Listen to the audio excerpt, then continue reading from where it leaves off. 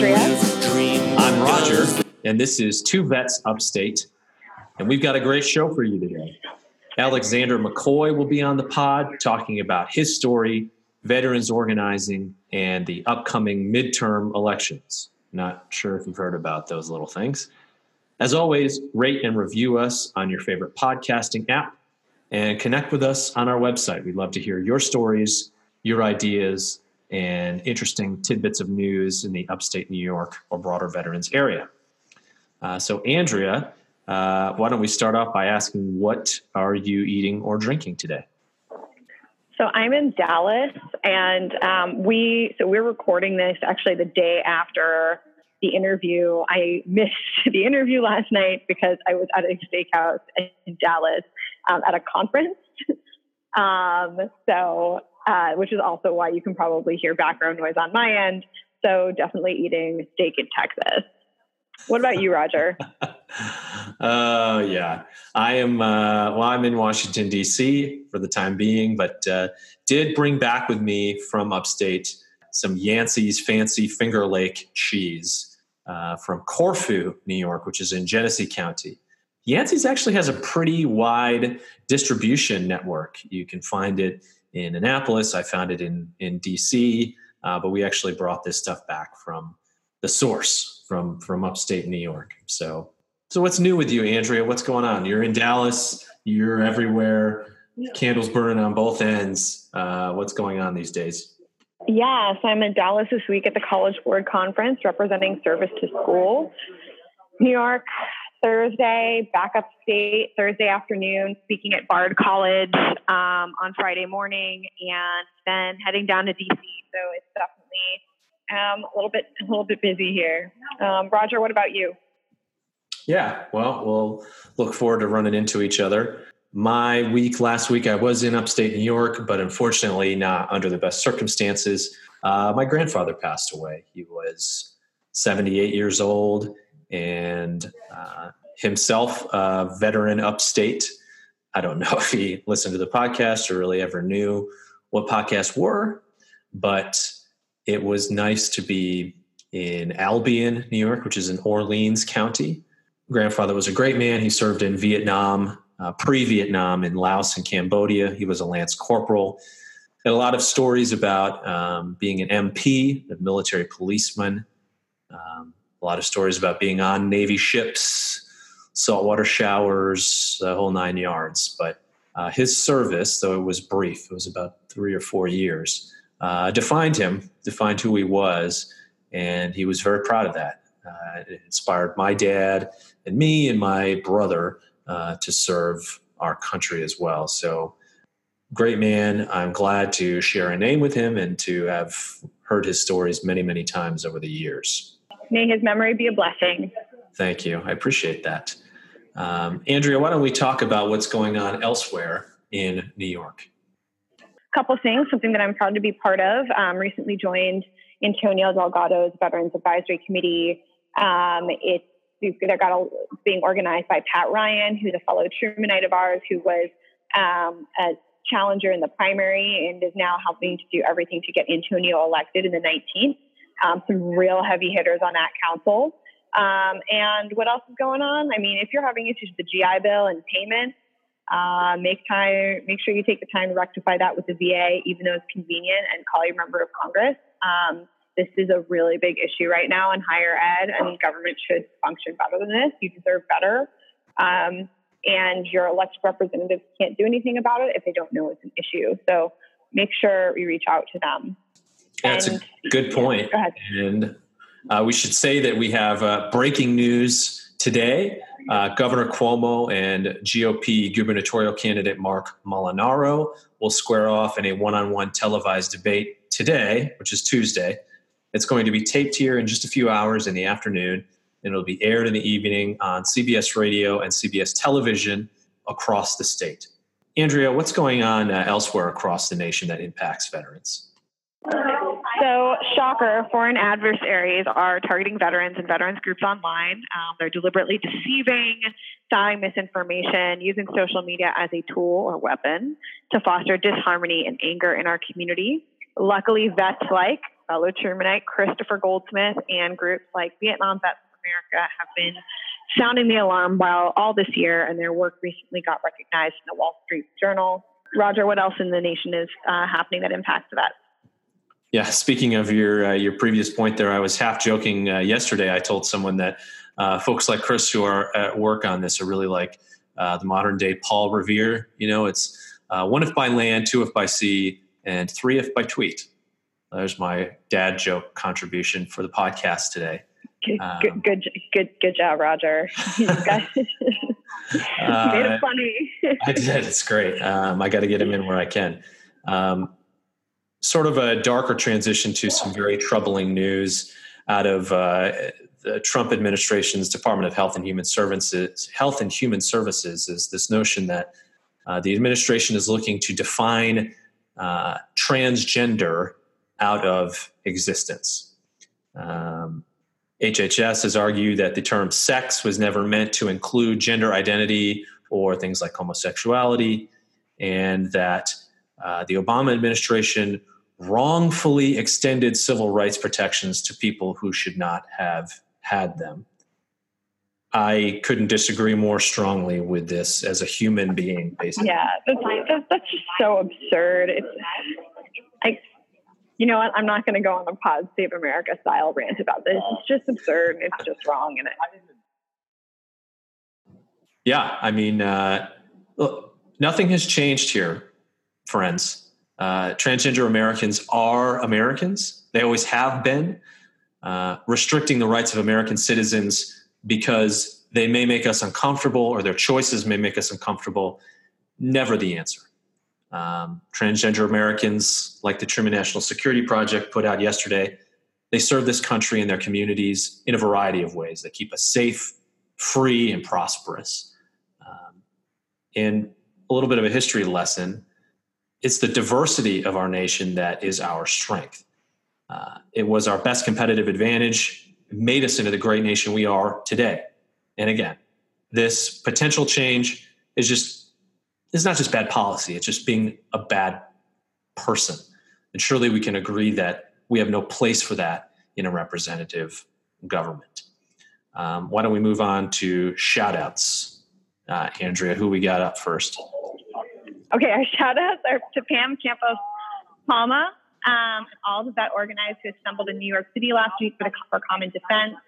Nice to see veterans who train their fellow vets in organizing, critical skills required for defending our democracy.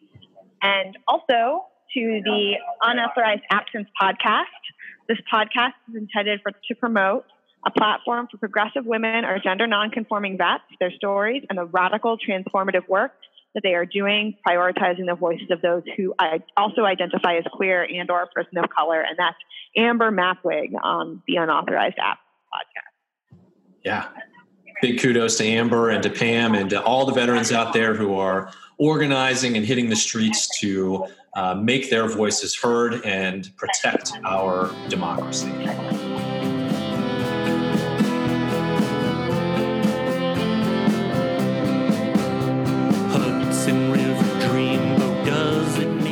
So our guest today is Alexander McCoy.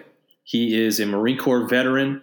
He works or has worked with Beyond the Choir, Common Defense, Vets Against Trump, and has written for a bunch of places, including the New York Times, Reuters, Foreign Policy, and Task and Purpose. He's one of the hardest working veterans, helping other veterans find their voice and access their power. And we are honored to have him on the show today. So Alex, welcome, and start us off by telling us how you grew up and what made you decide to serve. Thanks. So I was a Navy brat. My dad was career Navy, started enlisted and then went officer. And so I grew up all over the world. I was born in D.C., lived in Virginia Beach, Japan, England, California, back to Virginia Beach. My dad retired and worked for Raytheon, and I graduated high school in Rhode Island. I swore I'd never join the Navy. So, I my grand ambition was to become an actor. But turns out that you need talent for that. And so after that not going so well, my dad, unbeknownst to me, went on the internet and pretended to be me and filled out the request information form for every single branch. And the next thing I knew, there was a Marine Corps recruiter at my front door, and I'm like, "Can I help you?" And I very impulsively signed up, and decided like, okay, well, let's have an adventure. And I'm not really doing anything else with my life, so how soon can I ship out? And the rest is history. I'm trying to think of what I would do if a Marine Corps recruiter showed up to my front door. Maybe run for the hills, find a new name. I figured I knew the drill, right? I'll take the free swag, I'll get the shirt and the thermos and the coaster and send him on his way. But they knew their business, so they got you good. Well, are there any particular parts of your service that were memorable, things that you think back on, things that you miss about serving in the Marines? Well, I was an embassy guard in Saudi Arabia, and that's been on my mind a lot recently. There's been a lot of things in the news about the Saudi Arabian government murdering a Washington Post journalist, and the giant refugee crisis that has been created due to the war in Yemen. And I remember being in Saudi Arabia at the U.S. Embassy in Riyadh and getting to see very up close the massive social economic divide between the ruling Saudis and then the regular people, and then as a diplomat kind of moving in the circles of the the princes and the princesses and the all the kind of senior people who could get away with breaking all the rules. And for me, I think that was kind of the beginning of my political awakening in a way. It's hard to see it put so starkly, be so blatant, and then come back to your own country and start to recognize some of the same things. Yeah, that's a good reminder for today. So can you talk a little bit about your transition from the service? And I think you're still at Columbia. Is that right? What was that transition like? That's right. Yeah. So I got out, and I was in embassies with diplomats who were all super intelligent people who went to great schools. And if there's one thing that the Marine Corps teaches you, it's to have an often unearned sense of superiority, and just a natural sense of I'm better than everyone else, is kind of what the Marine Corps teaches you. So I had this idea in my head that all these people went to good colleges, why shouldn't I? I'm as smart as they are. So why not go for it, right? I had, what I think one of the founders of the Warrior Scholar Project put it, I think, very well, the right combination of ignorance and ambition. So I started applying to all these kind of colleges, thinking what the heck, right? You can't get in if you don't apply, and we'll see how it goes. And just got really frustrated with the reality that most colleges that are, kind of the prestigious ones that set you up for a career of some of the fancy places people can work, and that we tell our kids oh yeah, you gotta study hard and get into Harvard and all that. A lot of these schools were just not interested in me. And it wasn't because of grades or merit or anything. It was, I had one college tell me basically directly, we'd rather accept a 16-year-old than a 25-year-old veteran. So really? I kind of was confronted by this system, and struggled to navigate it, and felt like I hadn't done anything wrong with my life. I was 18, graduated high school, joined the Marines, did 6 years of that, did a decently good job, and I was like, why not? But ended up, finding a place in Columbia University that was one of the few schools that seemed to even have a place for people like me. And so my transition at first, I was like, this is messed up. Like, these top schools should be more open. They should like accept more veterans. And I started going on kind of this crusade of, of trying to get the Ivy League colleges to accept more veterans. And, I got involved with Service to School, which I know Andrea's now is on the staff of, and I was kind of doing all these things, doing all this writing. And I think over time, I've kind of, changed my mind a little bit about what it is that needs to be done. Like, I still believe in helping individuals, apply and navigate the system. But part of what resulted in me transitioning to becoming an organizer is deciding the problem is the system, not the people. And we have to address the fact that, like, there is an Ivy League and that your future is so dependent on what school you go to. And that there is like a vast, difference in your life trajectory based on something that seems pretty arbitrary and often isn't really based on merit so much as like where you come from and who your parents are and what zip code you went to school in and what order you did stuff in your life. Well, that's a pretty good transition, because I think I know you from social media mostly because of your involvement in organizing and specifically veterans organizing. How did you get involved with that? I guess you mentioned through sort of higher education advocacy. Can you talk a little bit more about your transition to more organizing focus specifically and what you think of that? Mm-hmm. Yeah. So I think this is a really important point. In the veteran community, you often hear people talk about being a veteran advocate. Like, we need more advocates. We're all veteran advocacy organizations, and I don't think many people really unpack exactly what that is and what that means. So one of the things that I've learned is advocacy, when you get right down to it, what you're really doing is you're going to people who have power and you're asking them to do something. You're asking them to change something. You're asking them to give you something. You're asking them to take an action on your behalf. And that only works if the people in power are interested in listening to you. And I think in the veteran community, we've gotten into, the habit from times past or, when political circumstances were different, where we've adapted to an assumption that the people in Congress or, in our state governments or in the military will listen to good ideas and will, do the right thing because we tell them it's the right thing.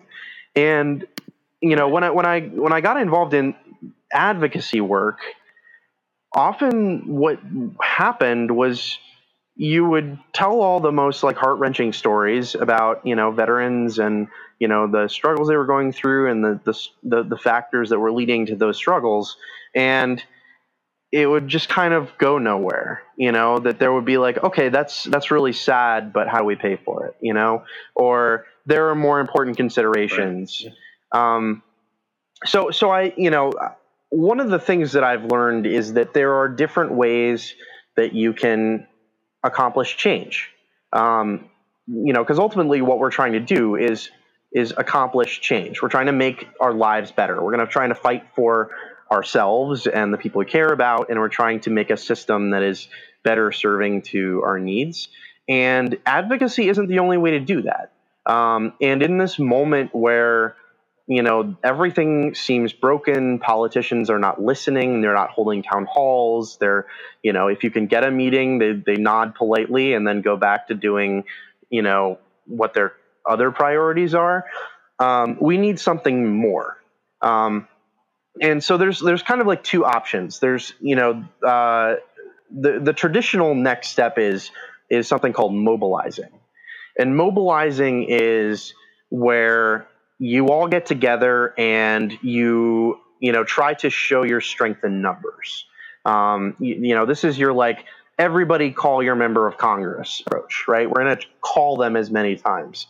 And so that's ultimately the same thing as advocacy, but you're just doing it with more people in the hopes that the fact that you have more people will convince your people in power to do the right thing. And I think most of us, over the past couple of years, seeing the state of things in Congress, seeing the Trump administration, that hasn't worked either. They're still passing these terrible bills. They're still cutting all the things, and so we need something more, right? And what that thing more that we can be doing is organizing. And organizing is different from advocacy and from mobilizing, in that what it is ultimately about is changing who the people in power are.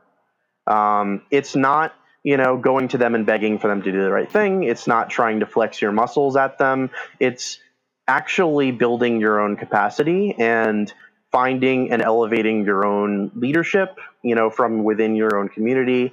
It's, creating new organizations and connections and then doing stuff together. And that's what I've kind of dedicated my time to over the past several years. For veterans who might think like you and be motivated by some of the same things as you, what's the best route for a transitioning veteran to get involved in the organizing space? Mm-hmm. Well, it's challenging right now because there frankly is not a lot of organizing happening, which is weird to say. I mean, we're in a moment right now where there's a giant revolution going on. There's a renaissance of civic engagement. People are founding indivisible chapters, and they're showing up to all the marches and everything. But there's not. We've become more and more out of touch with each other. We've become more dependent upon, social media. We've become like, trying to kind of complacent and, assuming that there will always be people in power who will listen to us. And so what we got to do is we have to build our own political voice.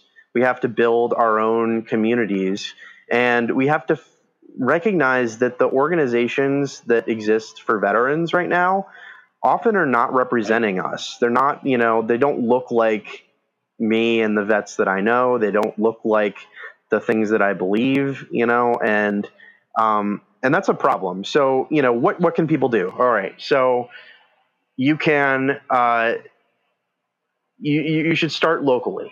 You should look at what is actually happening in your community.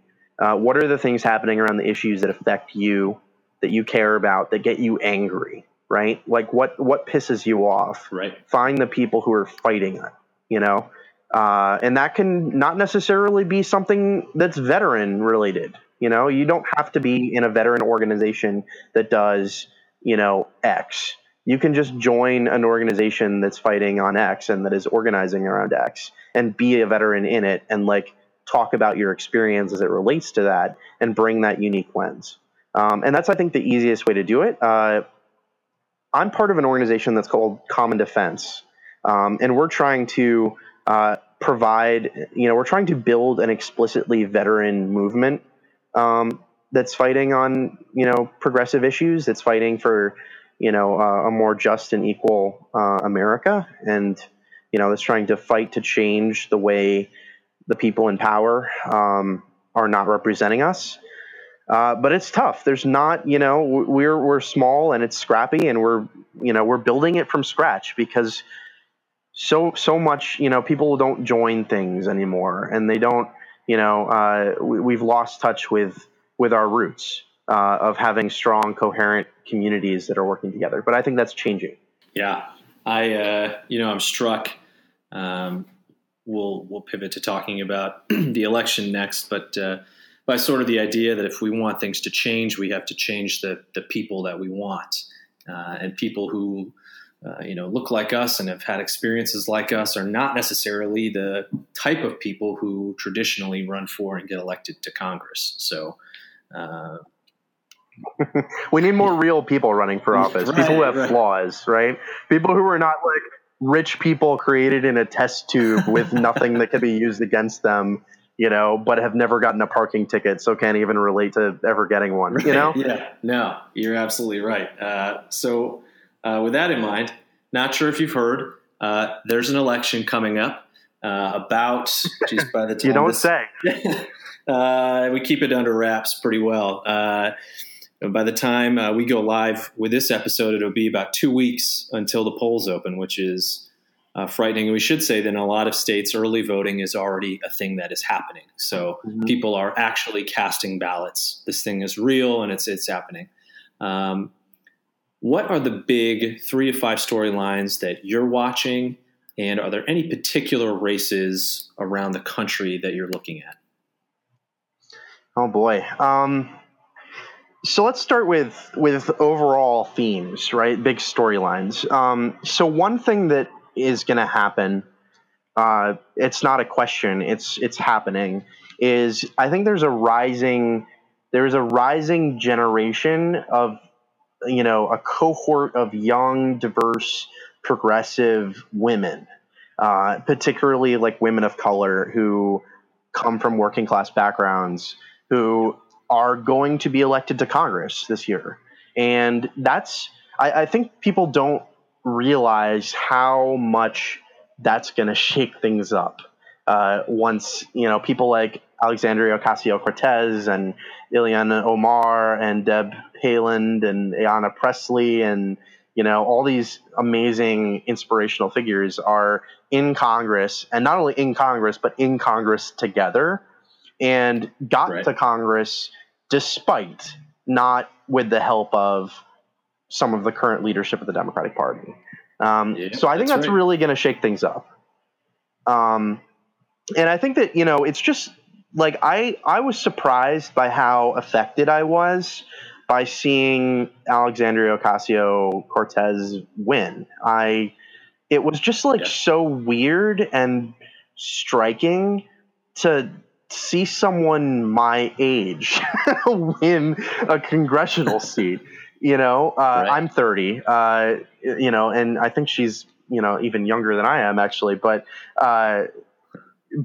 just like we're so used to watching on TV these people that just seem like no one that I know I can't relate to at all, and just to see a young like not going to take shit from nobody generation kind of step in, it has been really inspirational to me. So that's one story. Another thing that I'm watching is, and I think it's going to be interesting to see how it plays out, there's been a lot of hype around veterans running for office, particularly as Democrats. There's been so many articles about, veterans are the Democrats' secret weapon, and all these viral ads about, I have no policy positions, but jets and airplanes directed by Michael Bay, walking in front of explosions. And it's just kind of been like really interesting to watch as a veteran and kind of think about what the difference is between saying the Republicans use veterans as props and responding to that with, well, the Democrats should use veterans as props too, versus like truly saying, all right, we need to be at the table and our voice needs to be actually heard, not have people like Donald Trump speaking for us. And I think that there's like a big difference between those things. So it'll be interesting to see like how all these veteran candidates actually do. And there's several that are great, and there are several that are, I think, less great. And so that's a story that I'm watching. And we actually just saw General McChrystal publish an op-ed in the Wall Street Journal yesterday, kind of about this, urging discernment, I guess, is the tactful way to put it. Right. Yeah. Make them earn it. Yeah. That's what another thing that I'm really watching for these midterms is, I think this is a much bigger story than I think it's more complicated and nuanced than it's often portrayed. There are a couple different competing ideas about how Democrats should run in rural, like quote unquote Trump country areas. These kind of economically depressed, uh, places where people don't really have college degrees, where the jobs aren't really there, that are kind of ravaged by the opioid crisis, that feel left behind, that are not necessarily very diverse. And there's been different approaches, and there are candidates running this year representing those different approaches. And I think it's going to be really interesting to see how they do. One of the approaches is kind of your blue dog, like the answer to win in these areas is to be quote unquote centrist. It's to be like really, kind of the Joe Manchin style, right? You vote for Kavanaugh, you vote for Gorsuch, you support, deregulating the banks, you do a bunch of ads about how much you love guns, things like that, is kind of one lane. The other lane, the other kind of approach, and the approach of some of the candidates that I'm most excited about is actually quite different. It's the progressive, like populist approach. It's where, you have candidates that are kind of unapologetically saying, we need Medicare for all. We need, immigration reform. We need, common sense gun control, but like not like kind of hiding what they believe, but also, and making this the centerpiece of what they're talking about, directly confronting the way that people are sick of politics.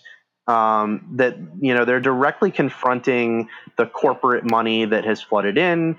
They're confronting the way it has bought their opposition. They're confronting the way Wall Street has devastated many of these communities and is often behind some of the things like the opioid crisis that are affecting so many people. And it's a very different approach. I think people think. A lot of the way we talk about populism, people use it as like interchangeable for like what Trump does, but it's really not. What populism means is basically picking fights and naming the people responsible for our problems. And I think that too often Democrats are unwilling to do that. The answer to make America great again, they'll say is America was already great. America is already great. And that's just fundamentally unsatisfying if you face any adversity or problems in your life. Right. Like you don't want to hear everything is fine. You have no real problems. So, not a compelling message. Yeah. Right. So if we want people to vote for us, right, and they're experiencing like challenges, right, you have to come up with an alternative explanation for why things suck. Right. And an alternative explanation for how to make things better. Like Trump's is like a lie. Like his explanation for why things suck is immigrants made it suck. Therefore, get rid of all the immigrants, Right. But he has one. He has a very clear one. Everyone kind of understands what his explanation is. And, so many candidates, and this frustrates me no end, don't have a competing explanation. They just kind of run on, Trump is rude. Here's my website. It has no issues page. And like I went to lots of fancy schools and had lots of fancy jobs, right?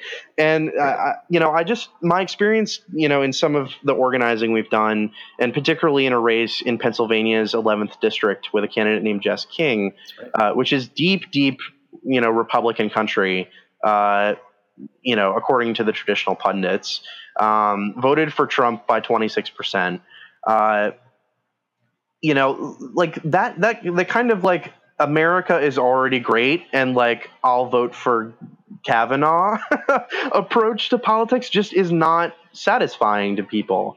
If they're getting from one side, here's why things suck and how I'll make them better, and they're getting from the other side, things don't suck, or I will contribute less to the sucking, then it's just not. Of course, they're going to vote for the other side. So what we found is that people are just like sick and frustrated of politics, and they want to know how to fix it. And when we talk about people are progressive, people are conservative, people are centrist, right? So many of the labels, I think, obscure how people vote rather than actually explaining them. So I want to spend a couple seconds to talk about my personal soapbox here. Please. I think what the other side of what the other Democratic centrist strategy misses, I think, is that when people say I'm a centrist or when they say I'm a moderate, what they're not saying is I support invading Iraq. I want to lower the corporate tax rate, and right. They're not saying those, they're not saying I want to deregulate bank regulations. They're not saying I want market-based solutions for healthcare. They're saying what they're mostly saying is I feel alienated from politics in general, or they're saying I have opinions on issues that don't map perfectly on the way that the issues are kind of divided up party by party. And so I'm going to vote for whatever feels the most salient in this political moment. Whatever feels the most urgent is the way I'm kind of going to go.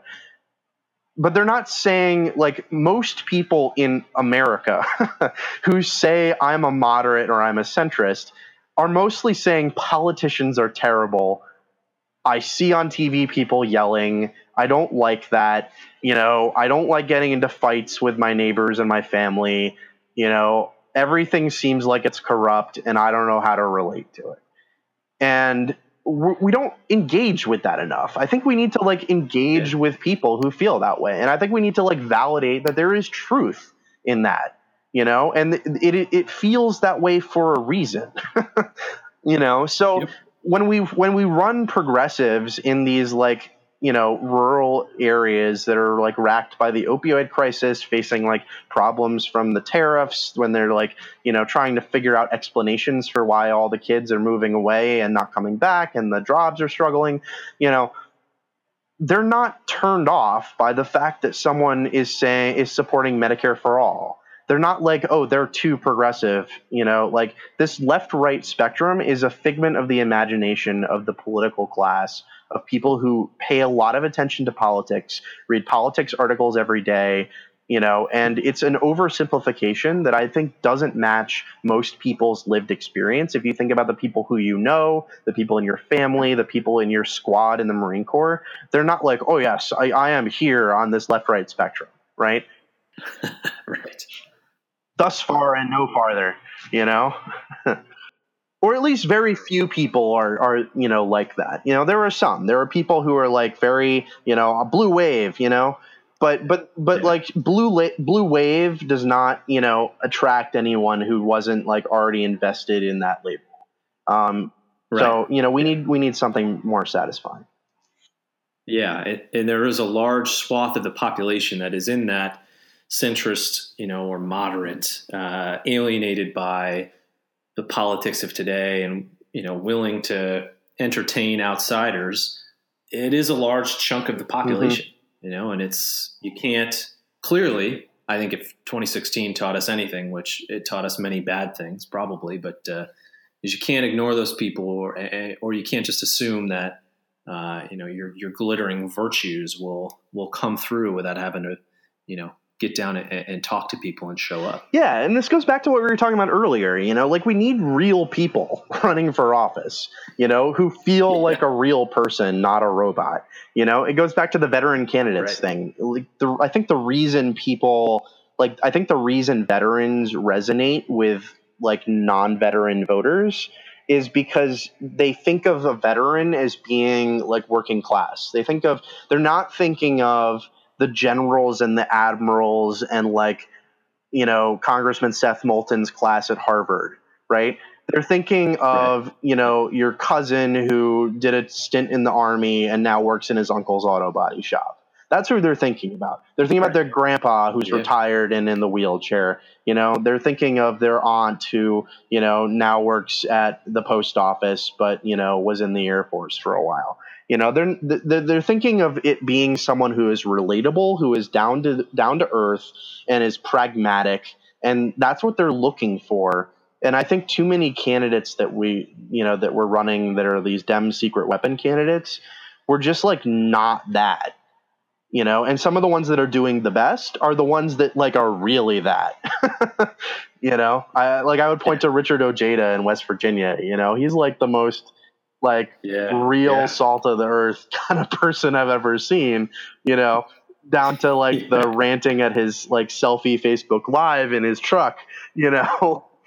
And then people are like, "It's what you expect of veterans, right?" Ranting. They're like, I recognize this character, like I know who this is. This feels like a real person. I can trust that he's like he means what he says, and like that's kind of like what people crave. People crave authenticity. They don't want like these highly produced, poll tested, like milk toast messages that don't say anything substantive, and like they don't want all these dark ads and TV ads and like who knows if it's even the Russians, like that just doesn't work. And I think to go back to my point, we're seeing these different strategies play out, and I think the results are really going to come home in the midterms, and it's my hope that we learn the right lessons.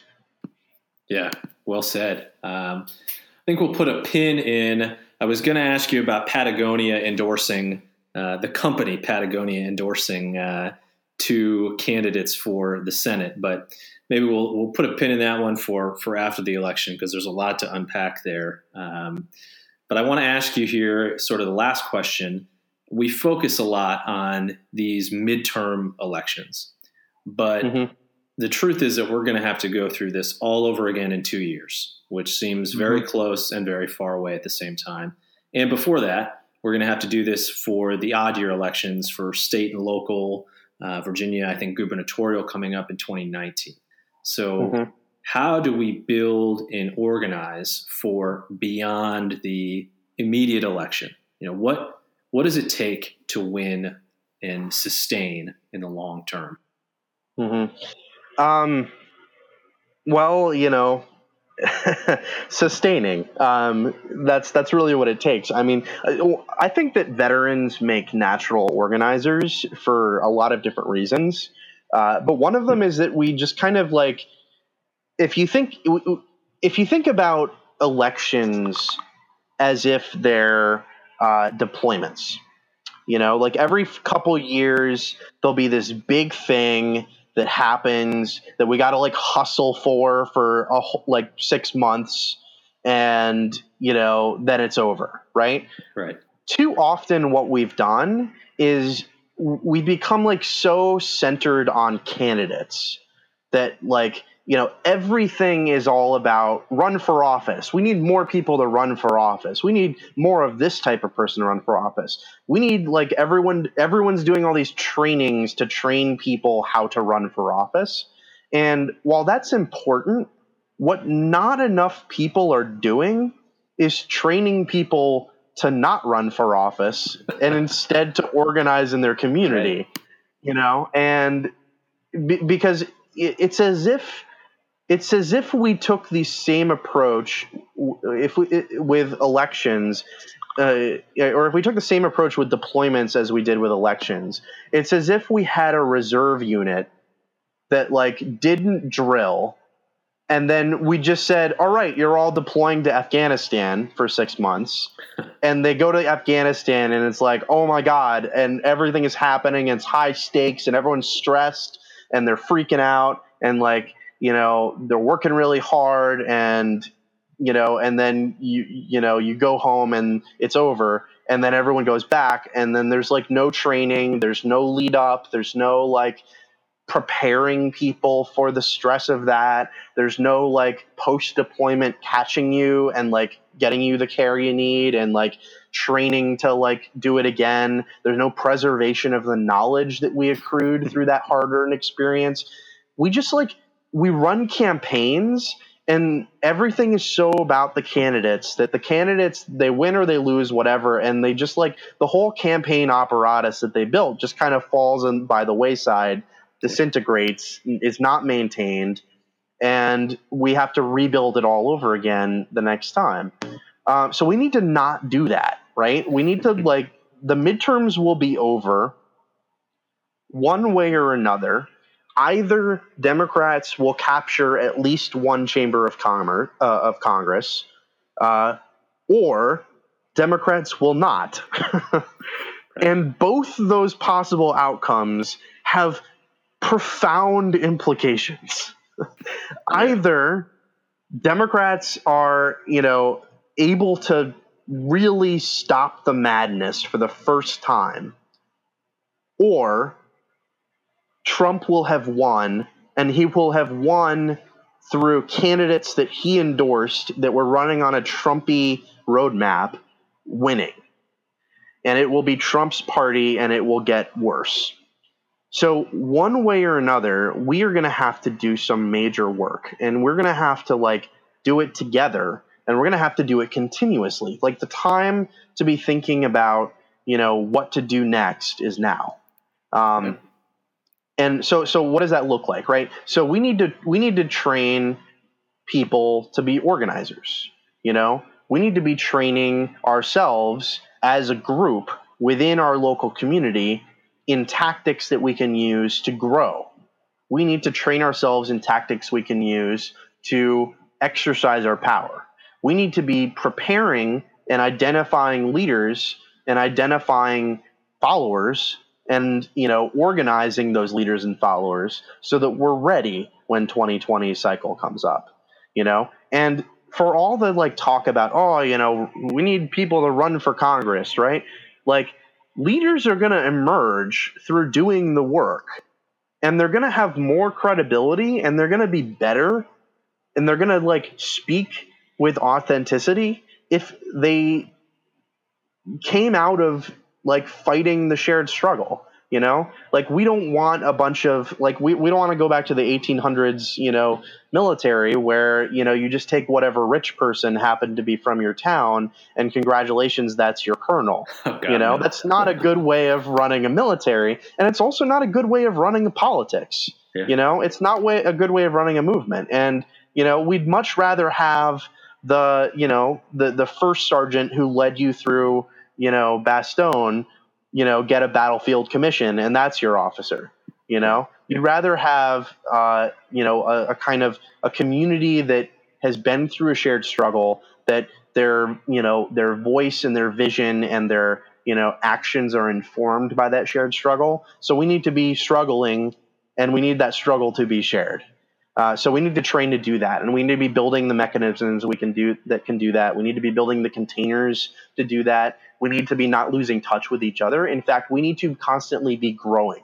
One of the biggest problems with local Democratic parties right now is that they're not oriented towards growth. There is like no structural incentive for like local Democratic committees to reach out to new people.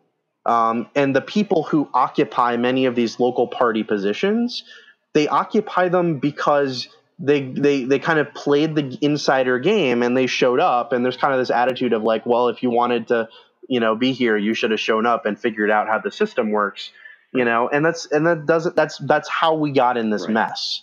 In the Bronx, when AOC was doing her primary, like the constant experience was there would be these giant like apartment buildings full of like African-American voters who voted for Obama that like weren't registered as Democrats because no one had told them that you had to register as a Democrat, or even that like a primary election was a thing, because there was a structural incentive for the people who hold power to keep it by keeping, the system inaccessible. And that's no longer possible in this moment of threat.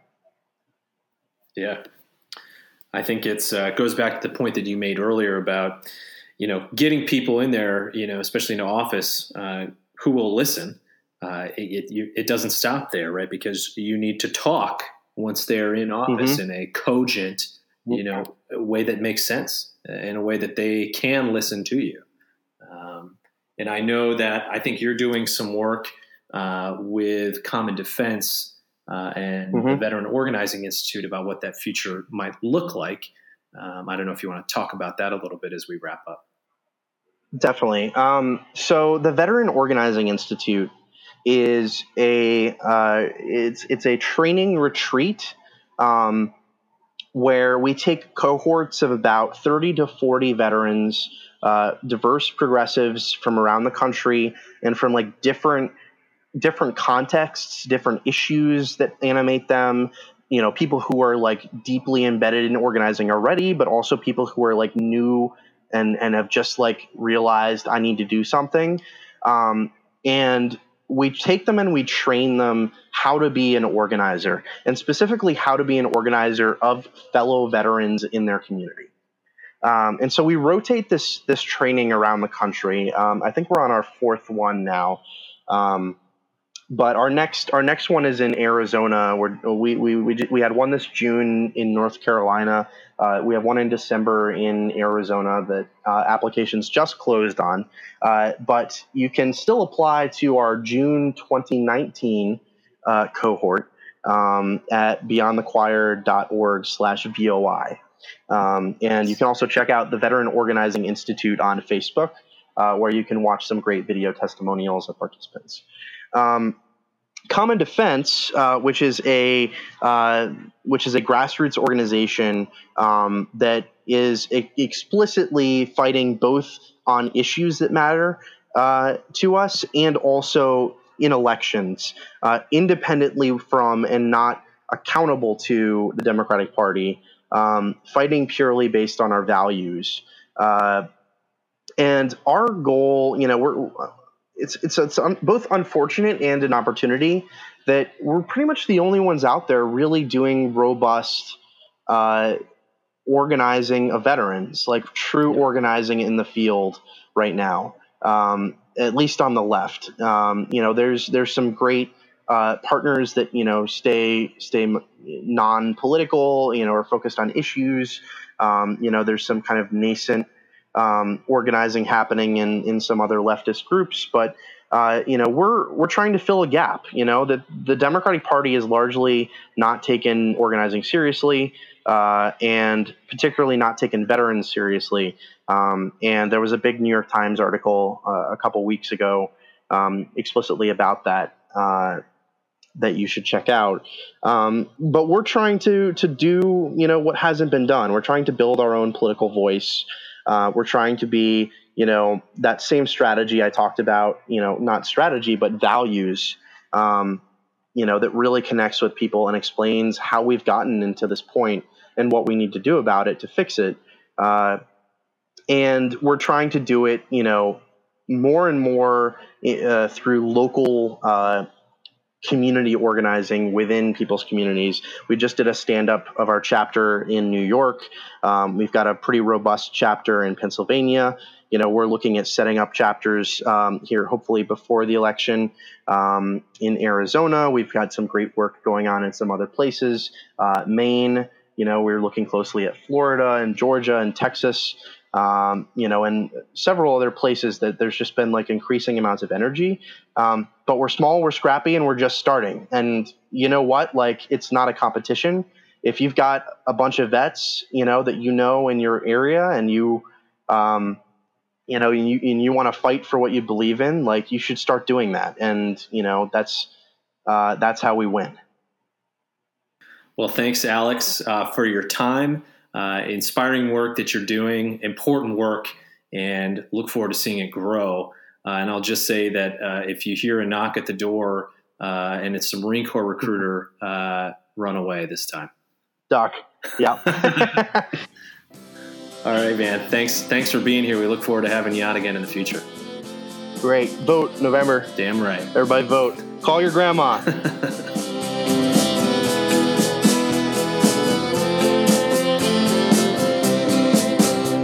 Hudson River Dreamboat, does it make you scream to think about the tunnels underneath your bed? Jumping off of bridges, chained up inside fridges.